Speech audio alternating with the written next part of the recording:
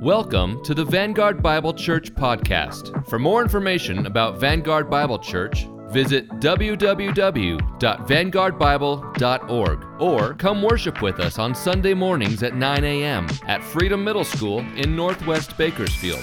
We hope you enjoy today's message. Good morning, church.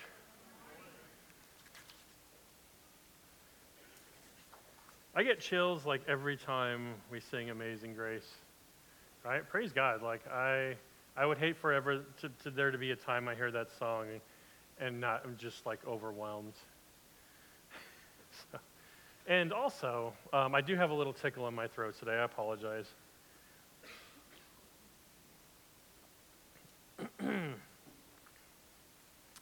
Now, just to let you know, as Lee read scripture today, I would like all of you to read scripture. I know a lot of you have, but I think when everybody's here, we have about 50 people. So once a year is all I'm asking from you guys, and it's a blessing to me, and it's a blessing to everybody else here to see everybody who is part of this church. We don't want to see me up here. We want to see cute young people up here, right? The kids. We want to see everybody up here. So with that in mind, reach out to me, especially if it's been a while. Let me know that you want to read scripture. And as I've reached out to some of you already this morning, I'm going to come after you. So if you've read scripture, I will tell you, I purposely pick verses that don't have difficult names or places, if that's a fear of yours. I will even change the verse. We will find you a verse that you feel comfortable with. I just want you to do that. So, getting started today. Oh, one quick note. We don't have slides today. There are no slides today, so I went through my sermon and made sure that everything in there should be in James chapter 4. And so as I read scripture, you're just going to have to look down instead of at the screen. But that's good because you'll know I'm not lying, right? I mean, if you don't look down, I could be putting anything up there. So today you're going to hold me accountable. You're going to look down. And so let me start. I knew, very true story here, I knew a young man who came to faith in his late teens. At least he professed faith. He was baptized. He was really excited about God. Now, didn't read his Bible much. Hardly ever attended church. And he would give me excuse after excuse. Not that he had to give me a reason, but I check in on people. If you've ever missed a couple Sundays, I will text you. And so I would talk to him, and he'd give me every excuse. I'd call him out on it, and I'd say, well, you're not late for your job. You're not late for movies or concerts. There's no problem. You shouldn't be able to make it to church. I mean, hey, even late. So a few years later, this young man, very sweet guy, became irrationally angry. Insanely angry. He was always looking for a fight. He was always combative, insane. I used to joke it was his superpower. You could talk about anything, and he would turn it into a fight. I would even bring up topics, like things like McDonald's that I knew he loved. And I'd be like, oh, hey, you love McDonald's, right? He'd be like, yeah, but not as much as I used to. Everything, just violence, anger, and rage. A few months ago, I spoke with him after I hadn't seen him for a long time. And he told me that he had left the faith and that he was now a trans woman. He told me the reason that he was so miserable, because he owned up to it. Yeah, I was miserable. I was angry. He said it was because of his faith. He said it was because of his religion. And so he left his religion. And it was the best thing that he had ever done. And so I asked him, all right, well, how do you feel now? He said, miserable. I feel miserable. A couple months before that, he had even said he had thoughts of suicide. But still, he fought with me and said, no, leaving my religion was the best thing that I ever did. It freed me to be myself. And here's the deal. In one way, he was right. It was his religion that was making him miserable. He had a war going on inside of him. Of course he was miserable, right? He had two identities fighting. He had a war of passions. He had no peace. And so, to be fair, what he did was correct. He fled. He rejected one and went to the other. Only he chose the wrong one.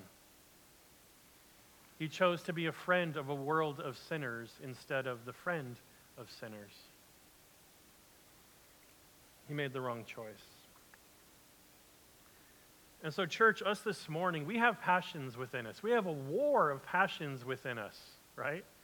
And quite frankly, it could make us angry. It could put us on edge. It could be frustrating, right? We could just be ready to explode.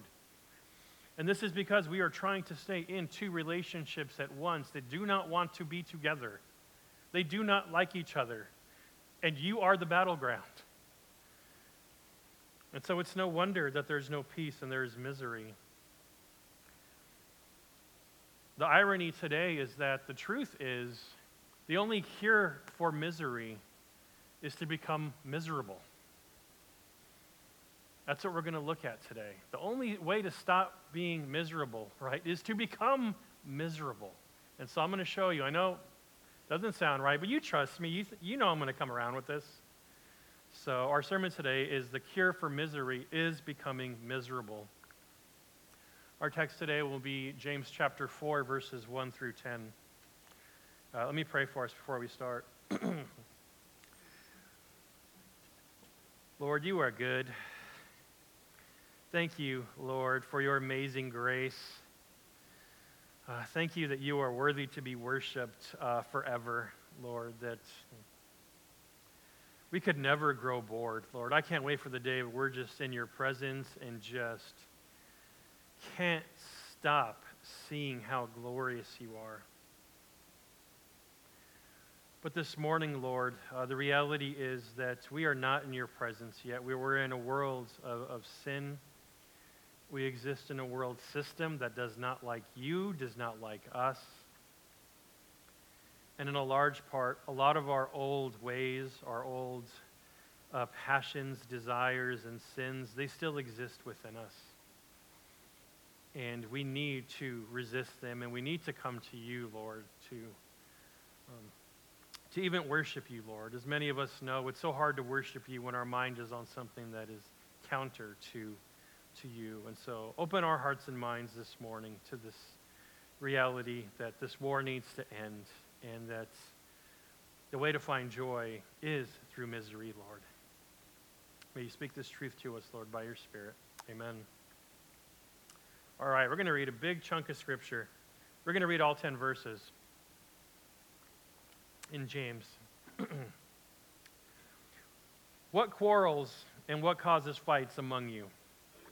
Is it not this, that your passions are at war within you? You desire and you do not have, so you murder. You covet and cannot obtain, so you fight and quarrel. You do not have because you do not ask. You ask and do not receive because you ask wrongly to spend it on your passions. You adulterous people. Do you not know that friendship with the world is enmity with God? Therefore, whoever wishes to be a friend of the world makes himself an enemy of God. Or do you suppose it is to no purpose that the Scripture says he yearns jealously over the Spirit that he has made to dwell in us? But he gives more grace. Therefore it says, God opposes the proud but gives grace to the humble. Submit yourselves therefore to God. Resist the devil and he will flee from you. Draw near to God and he will draw near to you. Cleanse your hands, you sinners, and purify you hearts, you double-minded. Be wretched and mourn and weep. Let your laughter be turned to mourning and your joy to gloom. Humble yourselves before the Lord and he will exalt you.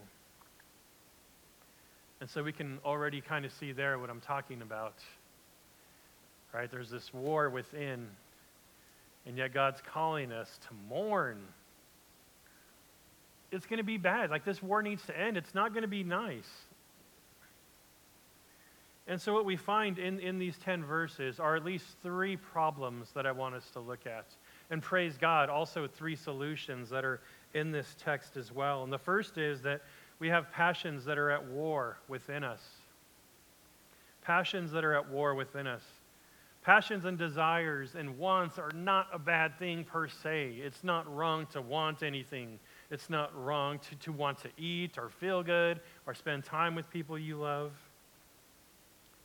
The reason there is war here is because there is a contradiction of passions. Warring sides that can be summed up in our old spiritual desires, our old worldly desires, and our new spiritual desires. And they're both inside of you at the same time. Your soul is ground zero for a winner-take-all battle. That can make you on edge. That can make you miserable. So what do I mean by old worldly desires? Desires that you have had your whole life, you will still have, and that everybody has. These are those desires that the world tells you that you have. You need more stuff. You ever just feel that way? Like, how good does it feel just to go shopping? We need more stuff. We do. We need to be more comfortable.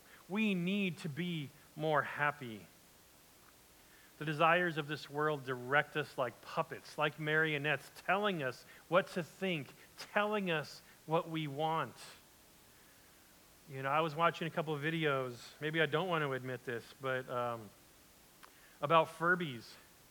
You know, in the late 90s, me and Gianna had one. We were dating. We got a Furby together. That was our first thing that we had and raised together. But, oh man, did everybody desire a Furby.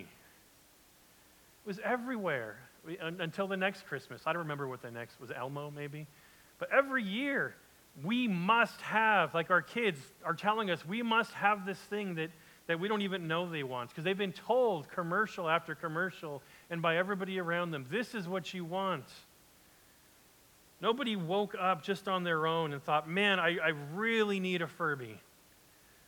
That's what my life needs. The other side of this is that we have new spiritual desires. Praise God. We love Jesus. We love His Word. We love singing songs to Him. We love each other. As I've said multiple times, like, I forget how much I love you guys until Sunday morning. You know, forgive me, but by the end of the week, and I get here, I'm like, oh my gosh, I love these people. This is wonderful. We have these new desires directed by the Holy Spirit to love one another and to love those who are perishing, so we could point them to the glory of Christ. So what happens when we have both of these desires inside of us? How do we feel when there is a war inside of us? We feel miserable. We feel miserable. In these 10 verses alone, we see the result of warring passions within us are quarreling, fights, war, coveting, and then more fights, right? More quarreling, it says. Adultery, enmity, being an enemy of God, all because we have this war within us. Lots of fighting. And that's the issue James is dealing with here. People at church fighting. And I know this seems so very foreign to this church. Praise God. But when I think about you guys, I never have to think, well, who's fighting, who's quarreling with who? But if you've ever been to another church, I am almost certain you understand what James is talking about here, like people quarreling at church and fighting and the gossip and just so much manipulation. And so James is saying the root cause of fighting within the church is a church full of people with a war within themselves. You know, it's not even about the people. It's like when I used to manage Starbucks and places like that, and customers would come in and harass my workers. and I'd have to hug them and pray with them and tell them, it's not you. No one wakes up hating you. You guys are awesome.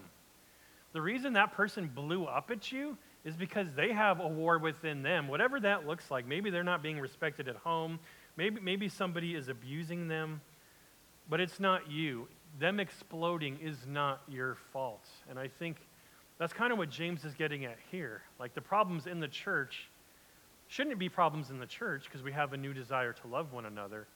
The problem is you have a war inside of you, and you're on edge, man. Somebody says the wrong thing or looks at you the wrong way, it's going to be trouble. This miserable state of heart and soul provokes dissension and disunity in the church. What this can also look like within the church is people who still have their old worldly desires, such as wanting glory, right? Wanting power. And so they come into the church and try to exercise those things inside the church. And so you have old worldly desires in a new spiritual context, and it doesn't work. I can't tell you how many people that I've seen, well, I guess not in ministry because they didn't make it, but people who just left the church because they couldn't be in charge.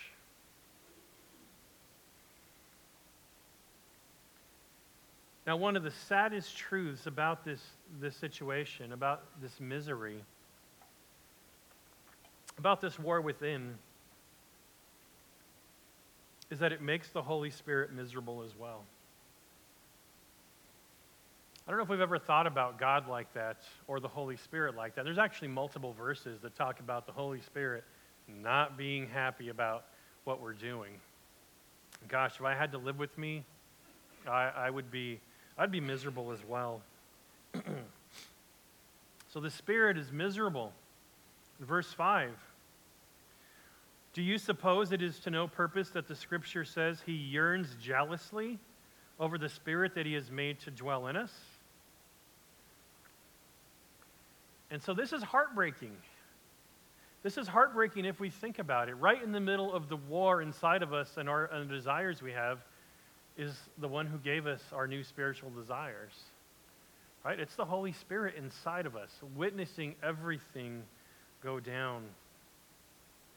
While we wrestle with and run to our old desires, as we often do, the Holy Spirit is just like, what? What's happening here? Like, you wanted me here, right? I came to you. You have the power of God within you, access to all this godliness. I will help you, but the Spirit witnesses us do everything that we used to do, like the Spirit was never there to begin with.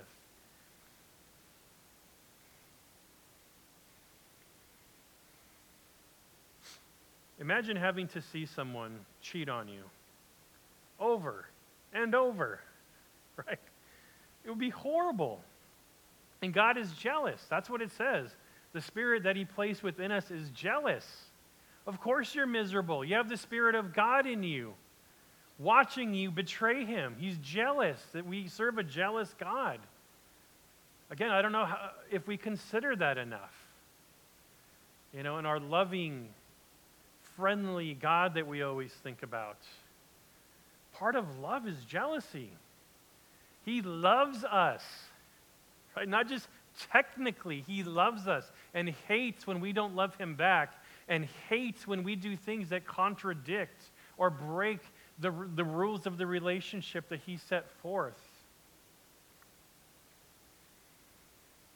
How many of us would be happy to enter a new relationship, and we're excited to enter a new relationship only to have that person say, yeah, okay, we are serious. We are together now. It is you and me. And then every day have that person go and hang out with their exes. Every day. Go do everything they were going to do before. They promised that they weren't going to do again. How would you feel? Miserable. Jealous. Right? None of us would be happy about that. And God's telling us that's the way we feel. And James is saying at some point, you will break. And the worst part about it is you're going to take it out on each other. in the church of all places. Yet this is the way we make God feel, who saved us, who loves us, who died for us. We make him jealous and angry when we go to our old desires. So what should we do? We should choose a side, right? Simple answer. Choose a side. Resist your old sinful passions.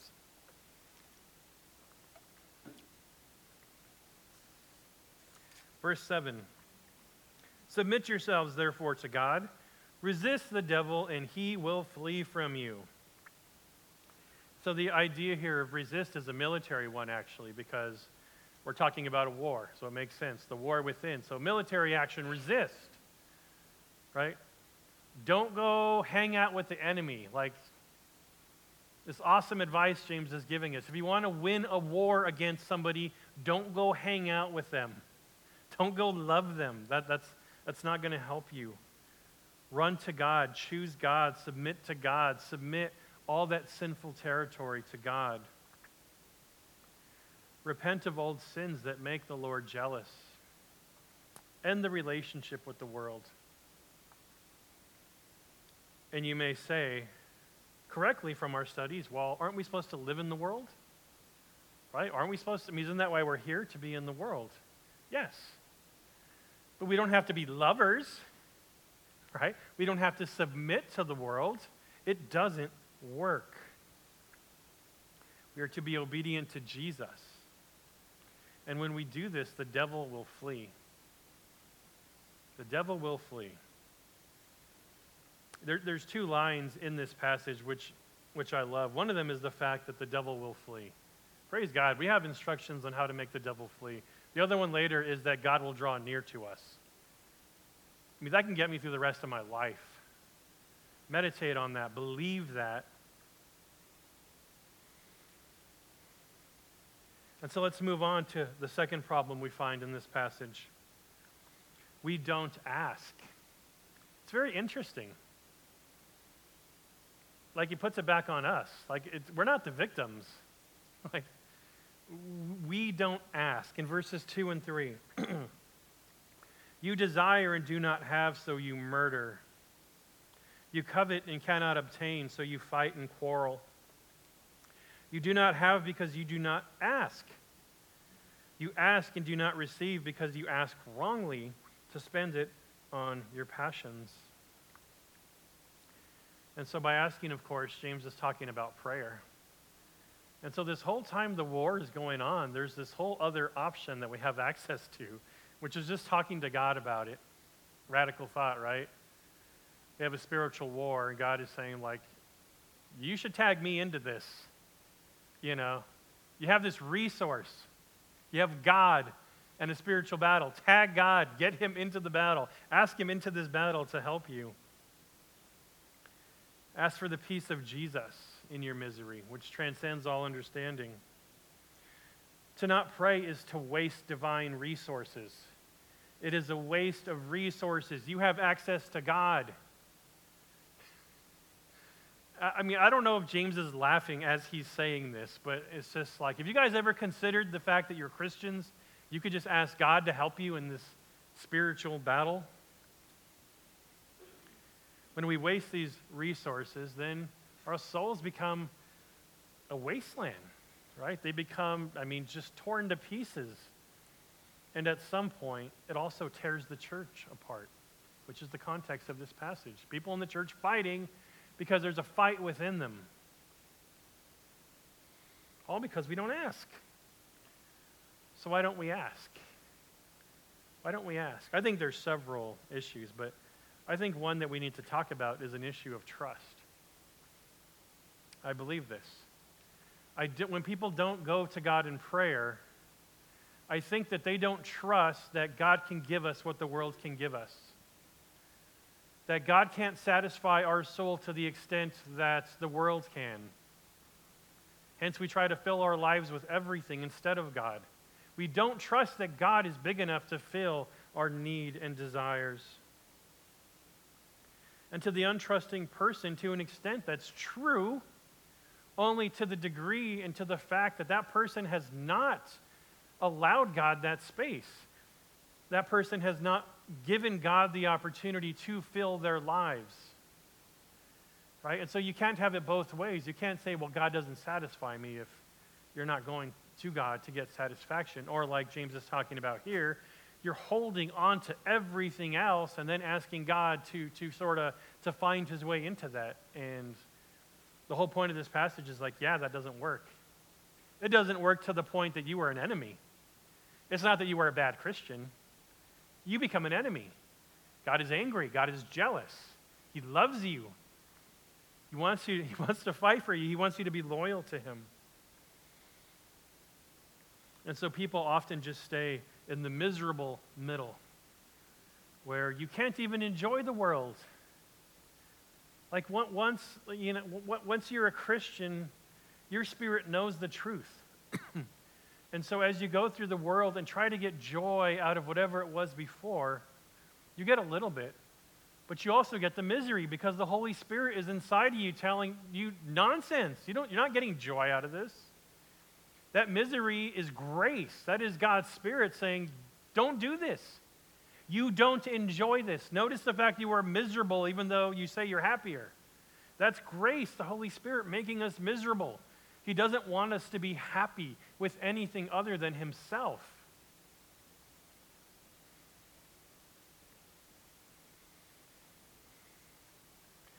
On the other side is, well, like I said, you can't even enjoy your faith because you're so on edge because you have all these sins in your life that you haven't repented of. And so we don't even like coming to church because we spent all Saturday night wrapped up in some sin that we supposedly gave up. And so you have to pick a side. You're going to be miserable. You're not going to be happy on either side unless you pick a side.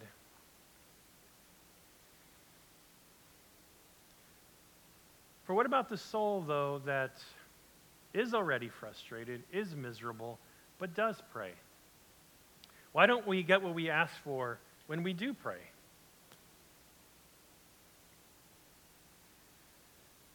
We don't get what we ask for because we don't know who we are talking to. James says this multiple times, already out through this book. You guys don't know God. You guys are talkers.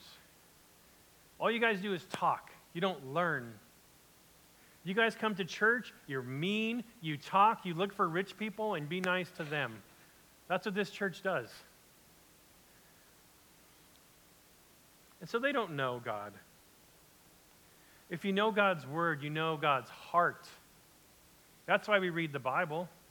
We know God's character, we know God's heart, and then when you know that, when you know a person, you know what to ask for.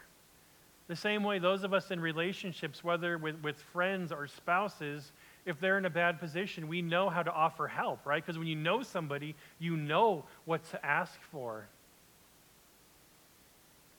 You know, one thing is I love about Roxy, which she didn't know I was going to say her name, is that she knows all of her friends' favorite candies. That is wonderful. That's a blessing when we go to the market, and she always asks for candy anyway. But she'll ask for a kind of a brand that I'm like, that's not even the candy you like. Like, what are you even doing? You just want candy. And she's like, no, it's for my friend. They're in a bad place, and I know this is what they like. And so when we know people, we know how to minister to them. We know how to operate in a relationship. But that's the way we get to learn how to pray and to know what to ask for, is to know who God is. The other part of that, James says, is that we ask for the wrong things. We ask for the wrong things. Now, for example, as we met at Skillet yesterday, we drove by Butcher's Block, right? The meat place. You get all your meat there. You can't go into the Butcher Block and be upset that they don't give you the tiramisu that you ordered. Right? That's irrational. You go there for the meat, right? And for the wonderful people that work there. You don't go there for dessert. And so you can't be upset that you don't know what to ask for. That's not on them. Let me put it another way. Imagine this. Imagine somebody has an alcohol problem, really bad alcohol problem, deadly. And their father, basically drags them into rehab, just drags them in, pays for the whole thing, gets them clean, saves them, and then asks them, that Christmas, let's say that Christmas comes around, and that father asks, all right, what do you want for Christmas? And that person says, alcohol. No. Like, do you not understand, our relationship? You have to know what to ask for. You have to know who you're talking to. See, I think unanswered prayer is because we do those exact things. We ask for God for ungodly things and things that would harm us. I mean, again, there's a reason God is jealous here and God is angry here. It's because, and when we do this, it's like we're saying, hey, you know that sin that Jesus died for? Can I have more of that? Would you give me more of that? No. Oh, why doesn't God answer prayer? Because he's good, because he loves you. So how do we fix that? How do we know God well enough to have this healthy prayer life, to end this war within? Verse 8. Draw near to God, and he will draw near to you. Man, does this bless my heart. I hope you are encouraged. I hope you believe that today. Like earlier, that you can live in such a way that the devil will flee you, and that you can live in such a way that God will draw near to you. Yes, God is everywhere. But he can be even nearer to you, it says, and I believe it. He is just waiting for us to resist our old desires and turn to him. The fact is, we live in a war, right? We live in a world that we are going to be at war with, that they don't like us, that they don't love God. We can live in that war, but not if we have a war inside of us. It doesn't work. We will be more miserable than anybody. We have stood between two desires for too long, and it's time to flee one of them. It's time to resist one of them. Make a decision, make a choice. This means prioritizing God in every area of our life, prioritizing God with our time, with our resources. This is doing devotions at night. This is coming to church. It is walking with God in a world that is at war with us and still finding joy. And I wish I could draw out what that looks like, but quite frankly, it looks different for all of us. Drawing near to God looks different for all of us. I mean, there's some things we have in common, like we have to resist our old passions, but even then, that looks different for all of us. We all got our sins, and so it's going to look different. We must resist our old passions. God will never be the other thing in your life. God will never be your third wheel. He will never be, on a trailer in your life that you drag around. He will never be the other God in your life. He's making this clear. He gets angry. He gets jealous. And at some point, you will become an enemy.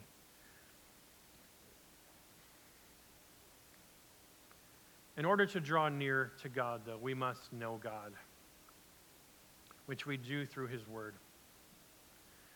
If you love somebody, you get to know them. Romantically speaking, this is done through dating, right? If you love somebody, or if you're attracted even to somebody, you will devote time and space to them. For some of you younger people, you know that if one of your friends has a crush on somebody, your relationship is doomed for a couple of days to a couple of weeks. Because you just got spaced out. They're making time and space to get to know this other person. And no, I am not saying that we date God. But How many of us have time and space in our lives to get near to God? Whatever you want to call that, devotional time, meditation, God time, whatever you call it, I don't care. Do you have it? And if you don't, what are your expectations about that relationship? Because I'm telling you right now, you're spending time with your old desires in some way, shape, or form. All of us. Do you have time at least once a day? I mean, let's start there. Once a day where you can draw near to God. And if that seems unreasonable to you, let me say that we've done this with every other passion of ours. If we know the football game starts at this time, we tell people, do not bug me for these 3 or 4 hours, whatever it is now. I will be watching the game. I have dedicated this time, and I do that as well. That's not against liking sports. I do that, and so we are familiar with block out this certain amount of time so I can focus on something. I'm going to make it religious. I'm going to eat the same things. I'm going to have rituals. I'm going to have passion in this time. Same with concerts, right? All that passion and energy and planning and setting time aside and resources aside. Do we do that with God? Sunday morning is not enough. Promise you, Sunday morning is not enough. It is a wonderful start. It's a wonderful way to start your week, but it is not enough to sustain you. And even if you countered me and said, well, the younger generation would say, well, we don't even have to do that. We can just binge everything, right? We don't have to wait for anything. We'll just binge watch this. Okay. When was the last time you binge prayed?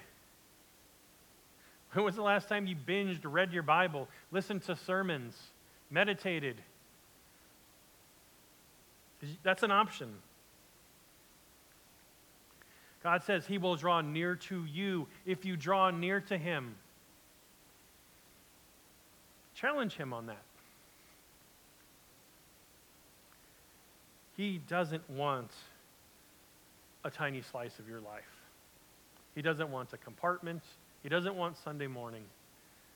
God wants to be your number one love and passion, the most dominating relationship in your life that makes all your other relationships better.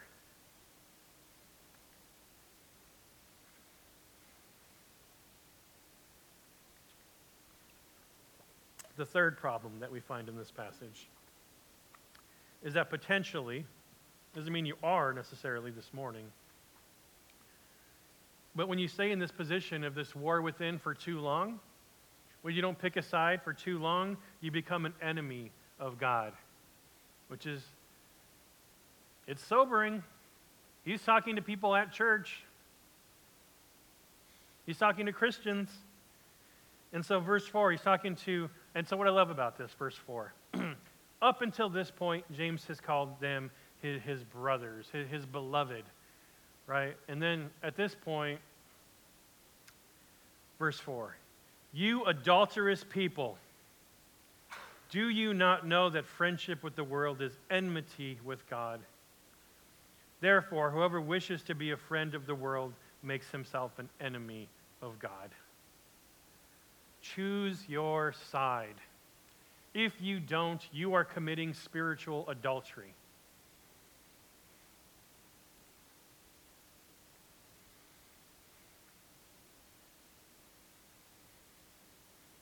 What James is saying here is intimate friendship with the world is paramount to cheating on God. I mean, it's what God is saying. You are cheating on him. If you come to him and you come to the faith and say, I reject and I repent of all my sin, the sin in my life, and I come to you, Jesus, and I submit to you, and you go back to those desires, it says that it's adultery. And God is jealous. He's calling it what it is. You are cheating on me. Of course you're miserable.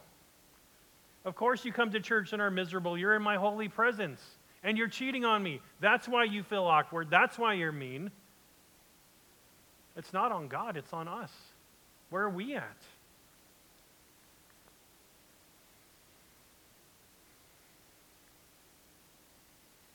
We are enemies of God when we prioritize time with the enemy. Right? When we talk like the enemy. When we do things the enemy wants us to do. When we submit to the passions of the enemy, it's a pretty easy conclusion. Right? And you could tell someone is a friend of the world because all their actions are about them. About their name, right? Their ego, that they would be great. And this creates hostility towards other Christians because we know in the church, well, like I've said before, this isn't the James Show, just like it's not about any of you.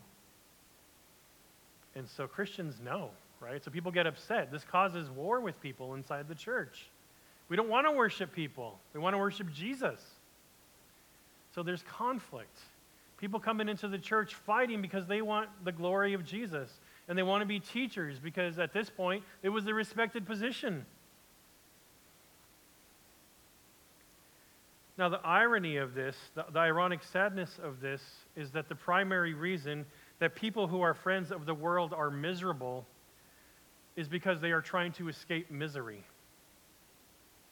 They are trying to escape misery. One of the aims of worldly passions is to not be miserable. We become miserable when we try to outrun misery. Whatever you want to call that misery. Sometimes we call it boredom. I'm bored. So what? Draw near to God. But we try, especially in our generation. I'm bored. I have to do something. I have to be entertained. And it makes us miserable when we can't be. And then what happens after we go down a YouTube rabbit hole for 5 hours? We feel good after it? We might have had a couple laughs in the middle of it. We can find some funny stuff, but nobody comes out of that being like, yes, I will never regret spending that time just watching all those videos. We can regret the time that we don't make for God in our lives. None of us is going to regret the time we spend on our old worldly passions. I'm sorry, we're going to regret, sorry.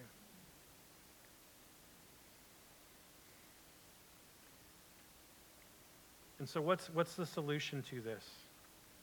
What's the solution to the misery and for the war that's going on within us? The solution is to become miserable. Become miserable before God. In verses 8 through 10. Draw near to God, and he will draw near to you. Cleanse your hands, you sinners. Purify your hearts, you double-minded. Be wretched and mourn and weep. Let your laughter be turned to mourning and your joy to gloom. Humble yourselves before the Lord, and he will exalt you. What an interesting solution. What an interesting application. You're not miserable enough. That's your problem. You're not miserable enough. Be wretched. You might be bored, but are you wretched? Mourn, cry,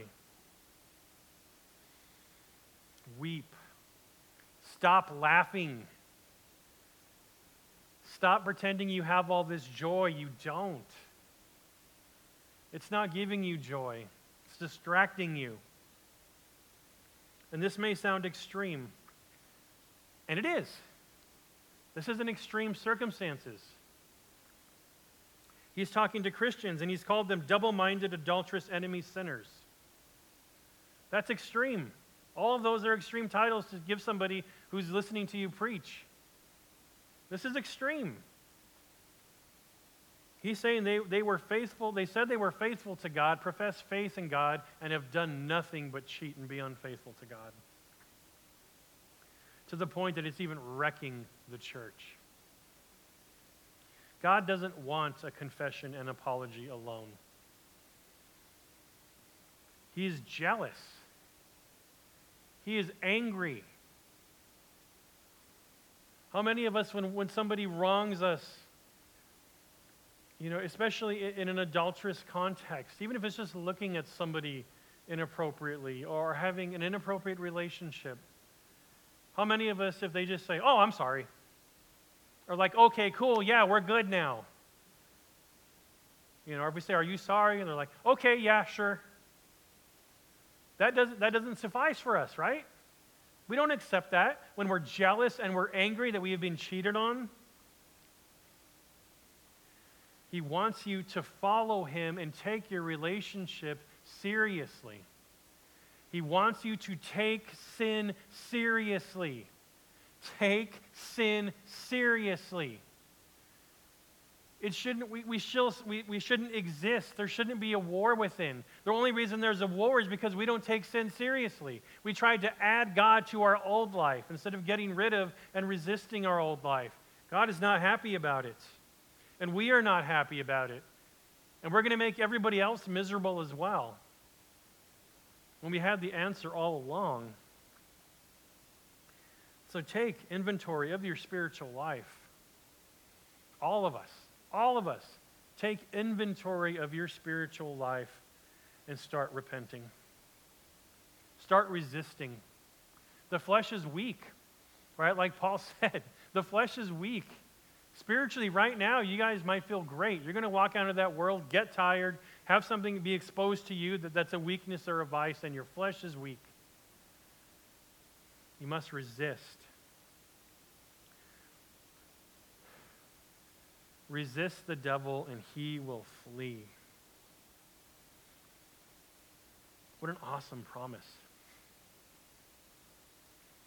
Stop saying the devil made me do it, right? Stop saying the devil made me do it and just stop hanging out with the devil. That's the solution. Mourn, cry, be miserable.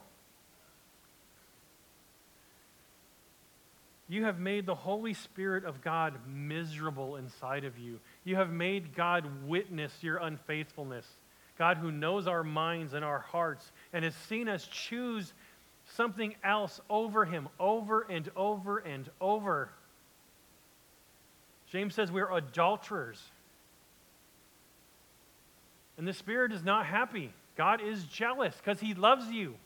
He's not mean. He's not being a jerk. He loves you too much to have you go back to this abusive lover who only wants you to die, who only wants the worst for you, only wants your destruction just to make God angry. And we keep running back to him. Resist. Resist. Mourn. Become miserable. Draw near to God. And God will draw near to us still, even after all that. This glorious promise we have here at the end of verse 10. Humble yourselves before the Lord, and he will exalt you. And this echoes the words of Jesus in Matthew 23:12. Whoever exalts himself will be humbled, and whoever humbles himself will be exalted. In this life, church, we will all be miserable. We will all be humble. And we will all be exalted. And so the world is telling us, flee, right? Flee misery. Run from misery. Do whatever you can to distract yourself from misery. Exalt yourself. Exalt yourself now. It is about you being you. Right? That's what the world is saying, that somehow that's noble. You be you. And then what ends up happening is you will be humbled and more miserable than you could possibly comprehend. And forever. Or we can choose to be miserable now and repent and come before God in prayer, draw near to God, and be miserable at the fact that for some reason we thought we should be exalted. We should be upset at ourselves over that. Trade our worldly joy. There is some things, some sins that just, they make us happy. Trade them in. Get rid of them for real joy. When we humble ourselves we exalt Jesus, right? We're to live to exalt Jesus. And when we do that, it says that we will be exalted. And that's a verse, I mean, quite frankly, I don't even know where to go with that. Can you imagine God exalting us? That's how much he loves us. I can't even comprehend God exalting us. And that's what he's saying, like, stop exalting yourself, flee your sins, be upset, mourn, be miserable, come to him, and let him exalt you. Again, I can't wrap my mind around it, but I imagine that it's only completely wonderful. I want to be exalted by God. And so we can live with friendship with the world, or we can live with friendship with God. You cannot do both. And this morning, maybe that's what you've been going through this morning, or maybe for weeks or years. You know it doesn't work. There's nothing that's surprising you this morning. I'm hoping this morning that you're just realizing that that is a cycle that can end, that is a war that can end, and that there is peace to be had, and that God loves you and will save you from that war if you would just choose a side. And God help us that we would make the right choice. Choose the right side. Become miserable before God to experience the exaltation and joy of God. Let me pray for us. Lord,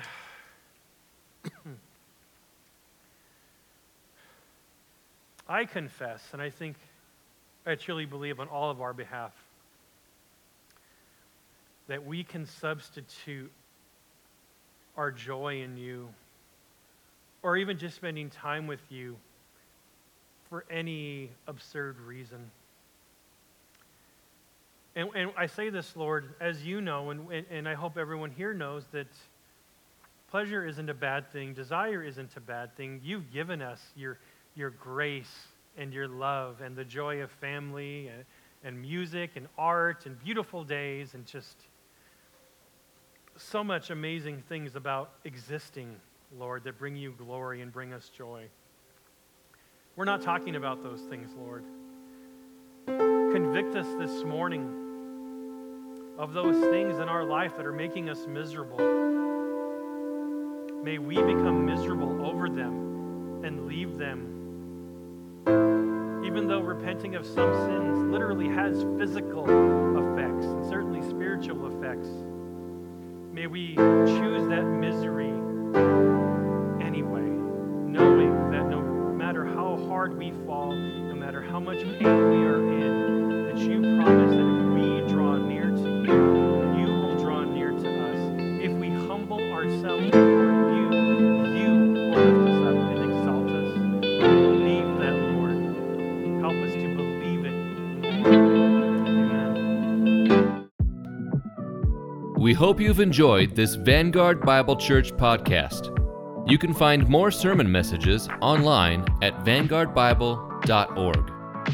Have a great week, and we hope we'll see you soon.